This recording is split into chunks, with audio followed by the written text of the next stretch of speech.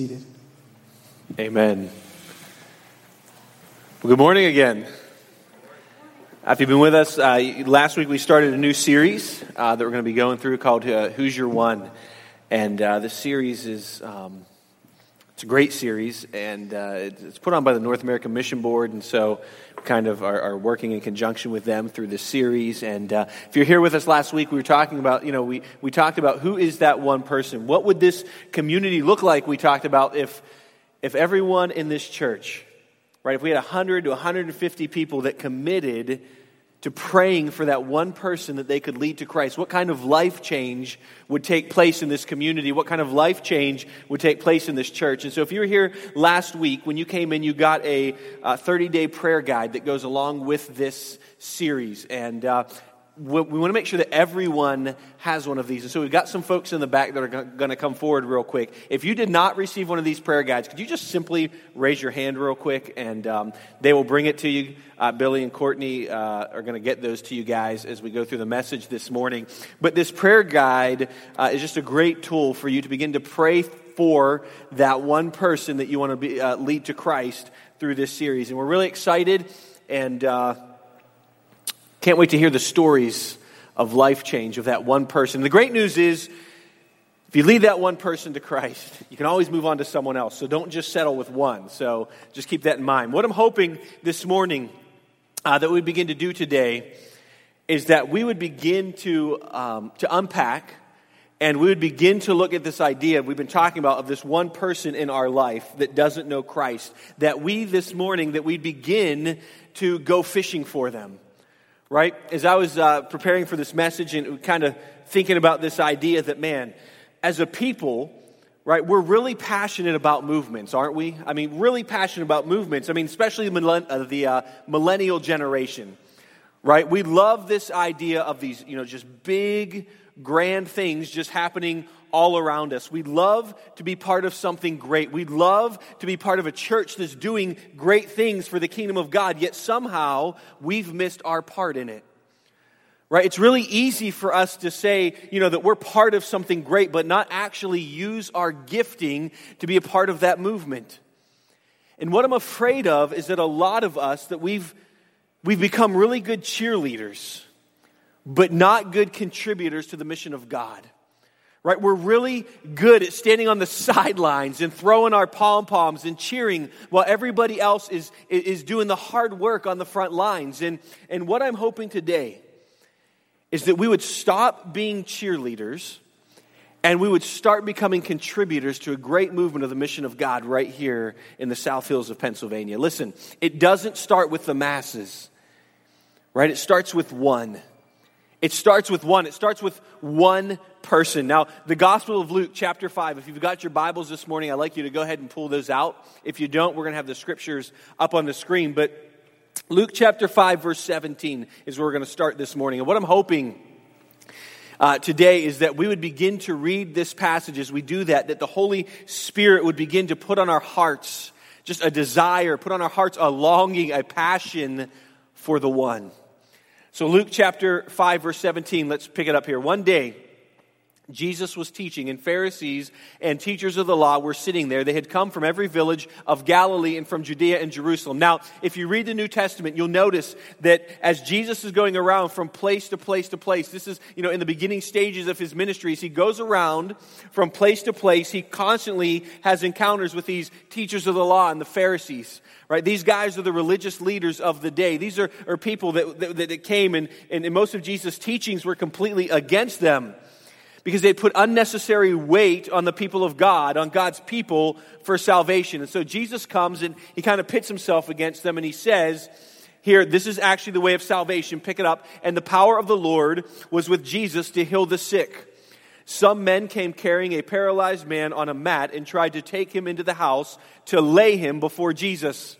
It says, when they could not find a way to do this because of the crowd, they went up on the roof and lowered him on his mat through the tiles into the middle of the crowd right in front of Jesus. It says, when Jesus saw their faith, he said, friend, your sins are forgiven. Now the Pharisees and teachers of the law began thinking to themselves, who is this fellow who speaks blasphemy? For who can forgive sins but God alone? Now that's a question that comes up constantly in the New Testament, right? Who is this man?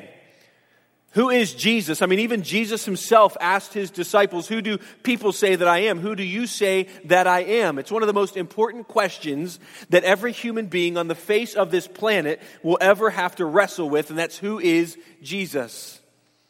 Jesus himself stood up in a boat, right? When the waves were kind of coming and crashing and the storm was raging. And what does he do? Jesus stands up in this boat, rebukes the waves, he tells them to be still, and it happens.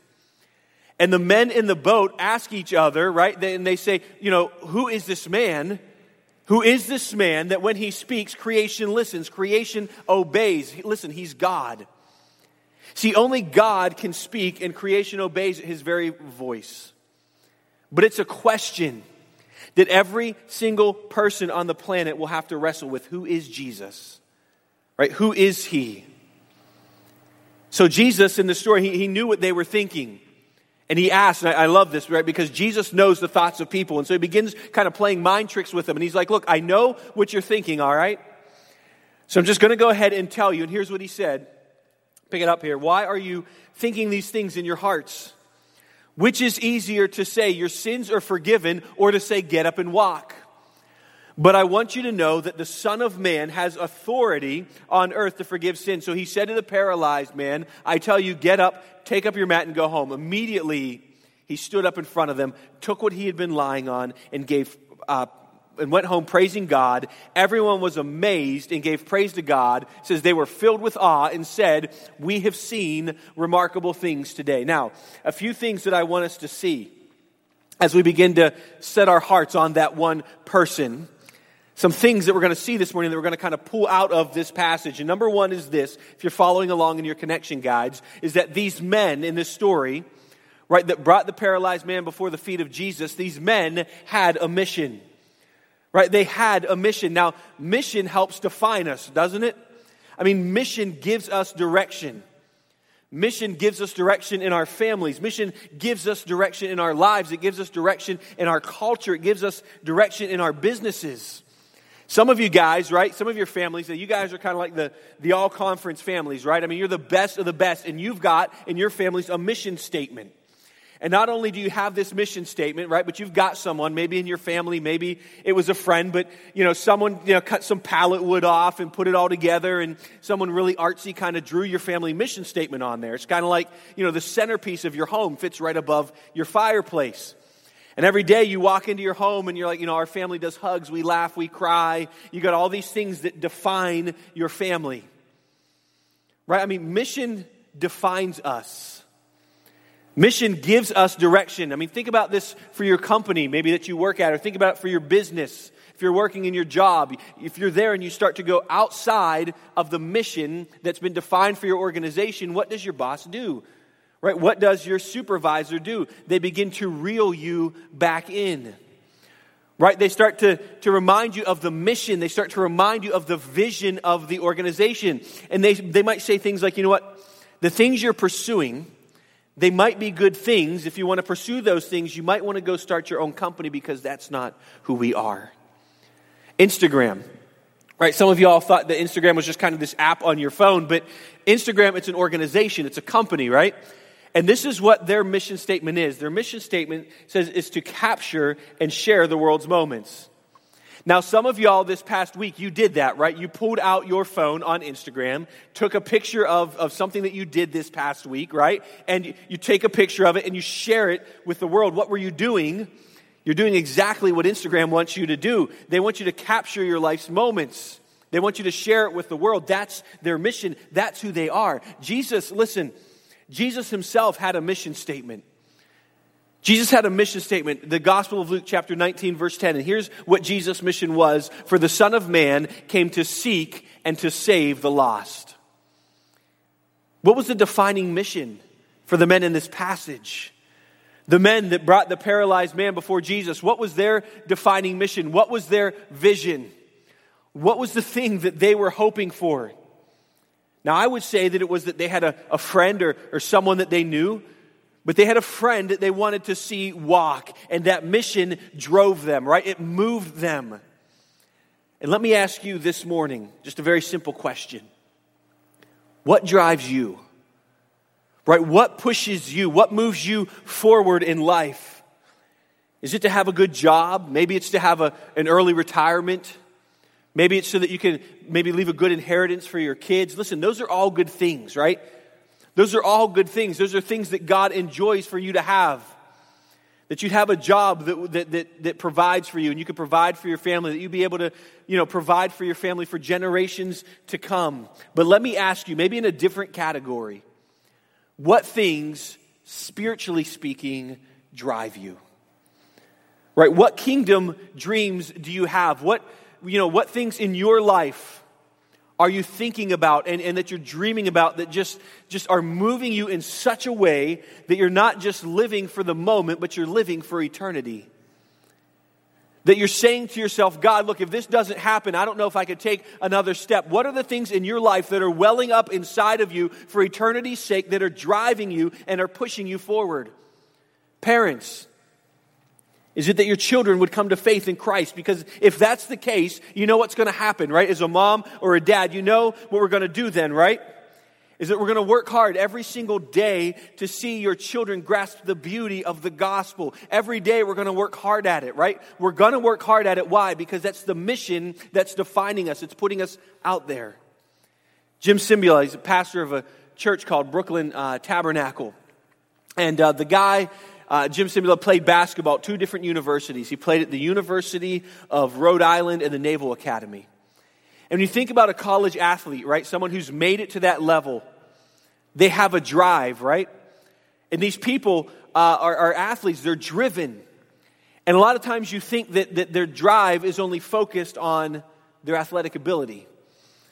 And one of the things about Jim Cymbala is when he got to college, he sensed that God was calling him into ministry. And a little bit later, he penned in one of his books, he wrote a statement that Jim said actually was the defining mission of his life. This is something he said that I've been yearning for, that I've been longing for and desiring for. And this is what he said. He said this: I despaired at the thought I might let my life slip by without God showing himself mightily on my behalf. It's mission, right? Vision. You know Aristotle, right? Aristotle says the soul never thinks without a picture, right? The soul never thinks without a picture. Listen, there is a picture being painted for you in your life right now. You might not even know it. There's a picture that's driving you. There's a vision that moves you. There's a mission that defines you. One pastor said that if the size of your vision doesn't intimidate you, it's probably insulting to God. What is driving you for the kingdom? What is it? Who is it? Right? Who is that person? In this passage, these men, the driving force for their motivation was that the lame would walk. And as a disciple of Christ, I would even say to all of us, if we're looking for mission for our life, why not take on the mission of Jesus himself, that God would use us? Right? That God would use us, that the lost might be found, that God would use me as an ambassador for the gospel, for those who are far away, that they may come to Christ. But listen, these men didn't just have a mission, right? They had an eager expectation. These men had an eager expectation, did they not? I mean, they didn't just go like, oh man, we got a mission. Sounds great, right? They're like, no, that mission moved me, right? Their expectation with this, might have just been to get our friends at the feet of Jesus so that Jesus can do what only Jesus can do. When I think about that, I think about risk. Right? I think about taking a chance. I think about, taking a dare on God, literally. I think about men of the Old Testament like Joshua. Right? Joshua chapter 9, you got Moses is gone now. And the baton of leadership is now, of Israel has been handed off to a man by the name of Joshua. And Joshua is now in charge of leading God's people into the promises and the fulfillment of God's promises to his people. That they would go into the promised land, and it's Joshua's job to do it. And in Joshua chapter 1, verse 8, the Lord looks at Joshua and he says this to Joshua. He says, you're going to have to be strong and courageous. Right? He says, Joshua, you're going to have to be very strong and courageous. Translated means this, that you're going to have to take a dare on me, Joshua, at some point if we're going to get the people to that place. Now, what do you know about Joshua's leadership? Right? I mean, God gave Joshua a task. Right? They were going to go to battle against a city, Jericho. right? And Jericho, if you know anything about the story, is just kind of like a little wimpy city, right? It had little tiny walls around it. No. I mean, this was a fortified city. This city was built up. It was hard to get into. And so God gives Joshua and the Israelites this epic battle plan, right? God says, march around it. And on the last day, when the trumpet sounds, he says, what are you going to do? God says, you're going to scream, right? I mean, think about that for a moment. No hand grenades, no bazookas, no tanks, none of that. Nope, you're just going to scream. So what are we going to do? We're going to scream because God told us to. Think about that. I mean, screaming is not a great battle plan, right? But they do it, and what happens? The walls come down. But a couple chapters later, they're at war again. They say, if we're going to be successful at this war, God's going to have to do something. And so they literally ask God to make the sun stay in its place to finish what God started. And what does God do? He answers. I think about guys like Elijah on Mount Carmel. One prophet against all the false prophets of the land. And he tells them, bring your sacrifices up to the altar. And the God that answers and consumes the sacrifice, that's the God. And so these men, right, they get their sacrifices around. They start doing like an Indian rain dance. They're going around, and Elijah's mocking them. And Elijah's saying things like, hey, maybe your God's on vacation. Right? Maybe he's busy. Maybe he's out for a walk. And they keep doing it, and they begin actually cutting themselves. It's a really depressing story. And so then finally Elijah's like, guys, move over. Let me show you guys something. He says, take that sacrifice, put it on the altar, douse it with water. In fact, you know what? We're going to fill it up. Right? We're just going to soak it. Just completely soak that sacrifice. Water's going to be overflowing just all around it. And he gets on his knees and he says, God, look, I want you today to show off your glory. He says, God, I want you to show off your glory. Me versus all these men, but you're the one doing the work. God, just do it. And what does God do? Whoosh, right? It's gone. What do the people do? They fall on their knees and their faces and say, the Lord, surely he is God. Think about guys like Shadrach, Meshach, and Abednego, right? Daniel chapter 3, they refused to bow to King Nebuchadnezzar and refused to bow to his statue they had put out for the people to bow to because their hearts were aligned and the affections of their hearts were with the one true God. And in Daniel chapter 3, Nebuchadnezzar, he hears about it. He comes over. He says, guys, what's this? I hear about the fact that you're not bowing down. And they say, listen, we will not bow down to you, Nebuchadnezzar. We will not bow our hearts to you. And King Nebuchadnezzar, he says, listen, if you don't bow to me, I'm going to throw you into the fiery furnace. There you will die. Flames will consume you. And they look at him and they say, listen, we refuse to bow down to you because our hearts are for God alone. We believe our God can save us. Now, that's pretty strong faith, isn't it? But here's the best part about that. The next statement in Daniel chapter 3, they say, but even if he doesn't, right, even if he doesn't save us, we still refuse to bow. Hebrews chapter 10, verse 39 says, we're not like those that shrink back and are destroyed, but we're like those who press forward and we move forward in faith. And in Hebrews chapter 11, what do you see? This great hall of faith. People who saw God shut the mouths of lions, that did all kinds of crazy things that people did in faith. They moved forward and they were sawed in two, but the reward was all the same. They all stepped out in faith and they all took a risk. When was the last time you took a risk on God? Right? When was the last time that you stepped out in faith? The guys in this passage, these men, they had an eager expectation that their friend would walk. But see, they just had a hunch. They were like, maybe Jesus can do it. But as believers, listen, we've got a lot more than a hunch. We have the hope that Jesus is who he says he is and he can do what only he can do. Does that expectation, does that eagerness in your heart, does it drive you forward? Does it move you into action? Because listen, if it's just doctrine in your head, right? If the truth of God is just here and it never makes it here, you're not really following Christ. You're just being consumed with information. See, the gospel transforms the mind. It transforms the heart that propels the feet. Right? The gospel moves us forward and the kingdom moves us forward. We're not just cheerleaders. We're competitors. And we contribute to the kingdom of God going forward. These guys, listen, they also encountered an obstacle.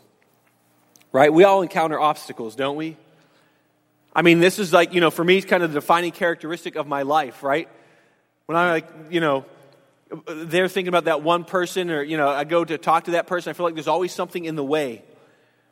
Now, at this point in the story, The men trying to bring their paralyzed friend that they're carrying on their mat. They try to bring him before Jesus, but what do they know about the door? It's crowded, right? They can't get in. Okay, it's at this point where if you're anything like me, it's at this point you throw up the white flag and surrender. And we're like, oh, Lord Jesus, must be a closed door, right? Start speaking Christianese, right? We're like, oh, I guess the Lord doesn't want this to happen, so maybe we just need to go a different way, forget about it. We don't even need to think about it anymore. Listen, for most of us, an open door is just Christianese for the path of least resistance. Open door terminology for most of us is, Lord, we'll walk through that door because it seems easy. Just think about this reality. Imagine if the Apostle Paul only walked through open doors according to our definition. Right? Half of the New Testament would not have been written. Flogged, beaten, thrown in prison, shipwrecked. Sounds like an open door, right? Hey, Paul, don't go to Rome.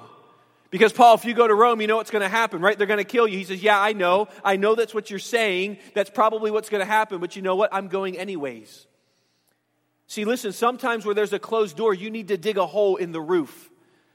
Right? Sometimes you need to improvise and find another way to get someone to the feet of Jesus. I mean, sometimes, look, you've got to kick that door open and not just give up and throw up your white flag in the air and say, you know what, must be a closed door. We should go about our merry way. Listen, you are going to encounter obstacles that get in the way when you're trying to share Jesus with that one. Don't throw up your white flag and surrender because there's an obstacle there. Dig a hole in the roof. Dig a hole in the roof, listen, and do whatever it takes. Don't be afraid of the ridicule. Right? Don't be afraid of the repercussions that you might have relationally. Or, man, what will happen if I'm sharing Christ with this guy? Is he going to like me anymore? Listen, just share Christ, okay? Kick the door open and go for it. Here's the last thing. These guys in this story here, they got more than they bargained for, right? These guys in this passage got way more than they bargained for. Verse 22 says this. Again, Jesus knew what they were thinking and asked, why are you thinking these things in your hearts? Which is easier to say, your sins are forgiven, or to say, get up and walk? He says, but I want you to know that the Son of Man has authority on earth to forgive sins. So he said to the paralyzed man, I tell you, get up, take your mat, and go home. That's what these guys were hoping for, right? I mean, that's what they were hoping for, that their friend would walk. Verse 25, immediately he stood up in front of them, took what he had been lying on, and went home praising God. Listen, that's a story that we're here. Sometimes we're like, oh, that's cute. No, that's crazy, right? I mean, a paralyzed man just stood up and walked. That's what they were hoping for. But verse 26, everyone was amazed and gave praise to God. And here's the beauty. Don't miss this verse. They were filled with awe and said, we have seen remarkable things today. We see awe there. It's not like awe like I just walked to into the state fair and paid a quarter to see the world's smallest woman, okay? It's not like that. This is like I'm filled with awe and I'm filled with wonder because we saw God do what only God could do in this place today. Listen, don't settle for the mundane when Jesus offers the miraculous. Right? Don't settle for the mundane. Ask God to do what only God can do in the life of the one. The beautiful thing about this passage is this, and I love the order that takes place here, and it's true in Jesus and all of his ministry, is that these guys thought their friend needed to walk. Right? The external circumstance was the most important thing. But see, what Jesus looked at was the man's internal posture. What did he say first to them? He said, son, friend, your sins are forgiven. Then he says, take up your mat and walk. Listen, the greatest need that you and I have, the greatest need that the one has, the greatest need is not, external tweaking. Right? I'm tired of external tweaking in my life. I don't need an external tweak. I need a heart change. I need my soul crushed so that God can mold me back into who God wants me to be. See, God's not after a tweaked life. He's after a changed life. See, the inner disposition is the most important piece of this whole passage, not the external circumstance. And Jesus does the greatest work here. Right? That's where Jesus does the greatest work, is in the heart. See, at some point, you and I were the paralytic on the mat. We were. You may actually be here this morning, and you may be that paralytic on the mat, and you may have realized for the first time, my goodness, my friend keeps inviting me to church because he or she thinks that I need Jesus, and that's exactly right. That's why your friend's doing that. They want to offer you the greatest hope, not just a message of hope, but the only hope that is in Christ. They want you to see and to taste and to know that the Lord is good. But at some point, we're all that paralytic on the mat. And someone in your life, right? Someone, we can all trace a finger to someone. Someone looked at you and said, my mission is to see that person come to faith in Jesus Christ. And they were eager and they were expectant that God could do what only God can do in your life. And you know what? If they're anything like the people that tried to see me come to faith in Christ, they probably encountered a lot of obstacles, right? And think about it, your pride, your circumstances in life, things in the way. You don't want anything to do with it, but they kept persisting. When the door was shut, what did they do? They dug a hole in the roof. So who's your one? Right? Who's your one? Is it a parent? Is it a friend? Is it a child? See, Jesus told his disciples if they were going to follow him, he was going to give them a new task. Right? He'd give them a new mission. He'd give them a new direction. It was going to be the one defining characteristics of every believer. And you know what that was? Jesus looked at his disciples and he says, follow me. Right? Follow me from the current state that you're in. Follow me, Jesus said, and I'm going to make you fishers of men. And what he's saying is, look, you've been fishing here for a long time. He says, I'm getting ready to show you something greater, and it's people, and it's life transformation in the lives of those people. I would say that it's time for us to get off the sidelines, stop cheering, and start fishing. Right? Start moving the ball down the court. In his book, People Sharing Jesus, a guy by the name of Darrell Robinson had a story in it, and I actually just want to close it out today with that story. I want to close it out by reading this story to you. He says this: Now it came to pass that a group existed who called themselves fishermen. And lo, there were many fish in the waters all around, and in fact the whole area was surrounded by streams and lakes filled with fish. And the fish were hungry. Week after week, month after month, and year after year, those who called themselves fishermen met in meetings and talked about their call to fish, the abundance of fish, and how they might go about the task of fishing. Year after year, they carefully defined what fishing means. They defended fishing as an occupation, and they declared that fishing is always to be the primary task of fishermen. Continually, they searched for new and better methods of fishing, for new and better definitions of fishing. They created witty slogans and displayed them on big, beautiful banners. These fishermen built large, beautiful buildings called fishing headquarters. And the plea was that everyone should be a fisherman and every fisherman should fish. But the one thing they did not do is they did not fish. In addition to meeting regularly, they organized the board to send out fishermen to other places where there were many fish. They hired staff and appointed committees and held many meetings to define fishing, defend fishing, and decide what new streams should be thought about. But the staff and committee members didn't fish. Large, elaborate, expensive training centers were built whose original and primary purpose was to teach fishermen to fish. Over the years, courses were offered in needs of fish and the nature of fish and where to fish and the reaction of fish and how to approach and feed fish. Those who taught had doctorates in fishology, but the teachers did not fish. They only taught fishing. Year, after tedious training, many were graduated and were given the fishing license that they were hoping for. They were sent out to do full-time fishing. Some to distant waters, which were filled with many fish. Many who felt the call to be fishermen responded. They were commissioned and prayed over and sent to fish, but like the fishermen back home, they never fished.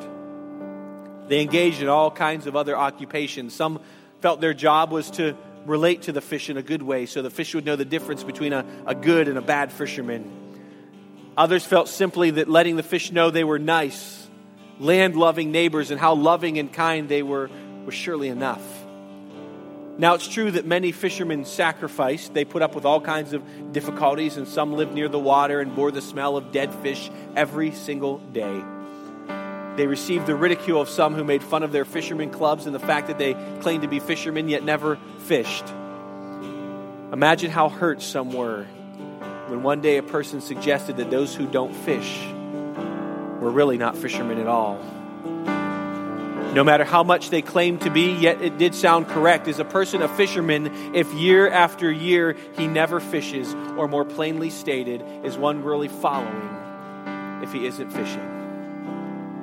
Listen, Source Church, it's time to start casting your nets. right? It's time to start fishing. It's time to stop talking about fishing, and it's time to start. And fishing starts with one. Who's your one? Who's the one person that you want to see God do in them what only God can do? Let's bow our heads and pray. Father, we just come before you.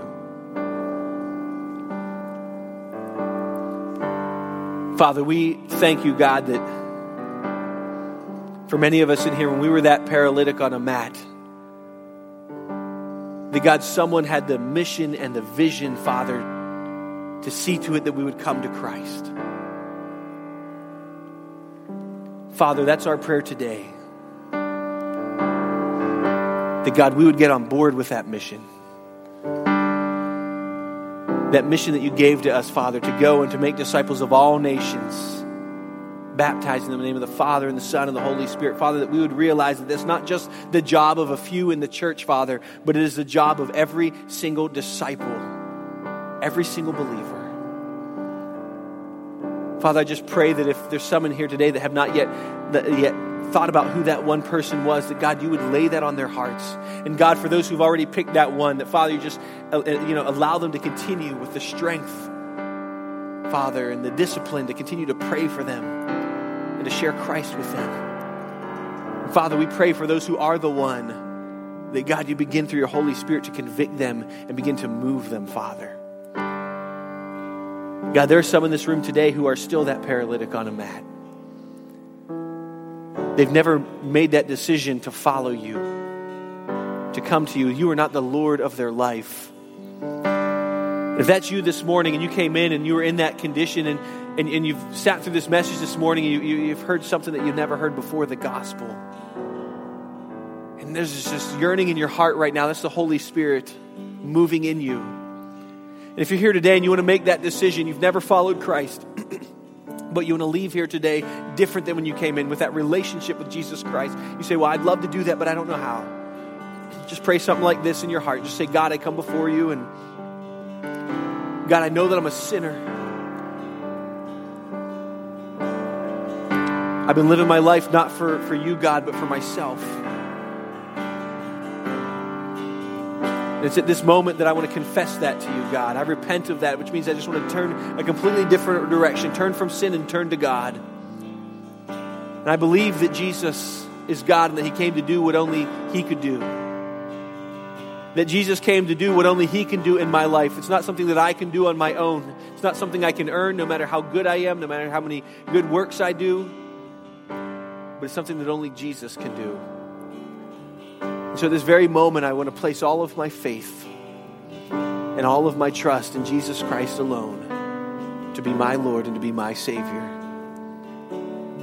Look, if you're here today and you just prayed that prayer, we want to join you in your journey. We want to celebrate with you. We want to come alongside of you. We want to walk you through what are some of the next steps of becoming a disciple of Christ. So we'd ask that you just take a connection card with all eyes closed and all heads still bowed. Just take a connection card that's sitting near you and check off, today I've accepted Jesus Christ as my Lord and Savior. And when you're done with service, just take that back to the Connection Center, because we want to be able to connect with you this morning.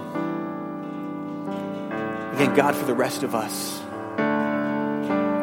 just pray, Father, that we would reach out to that one. Just think of the life change, God, that could happen in this community if we each shared with one. So, Father, we love you. God, we give all this time up to you for your honor and for your glory. It's in your name that we pray. Amen. We're going to get ready now for another act of worship, and that's through Holy Communion. And I'm going to ask those who are serving communion to come forward at this time. And also our prayer team, as soon as communion is done, our prayer team will be off to the side, ready to pray with you. If there's anything that you need, any prayer that you need, feel free to come up after communion as we take part in that.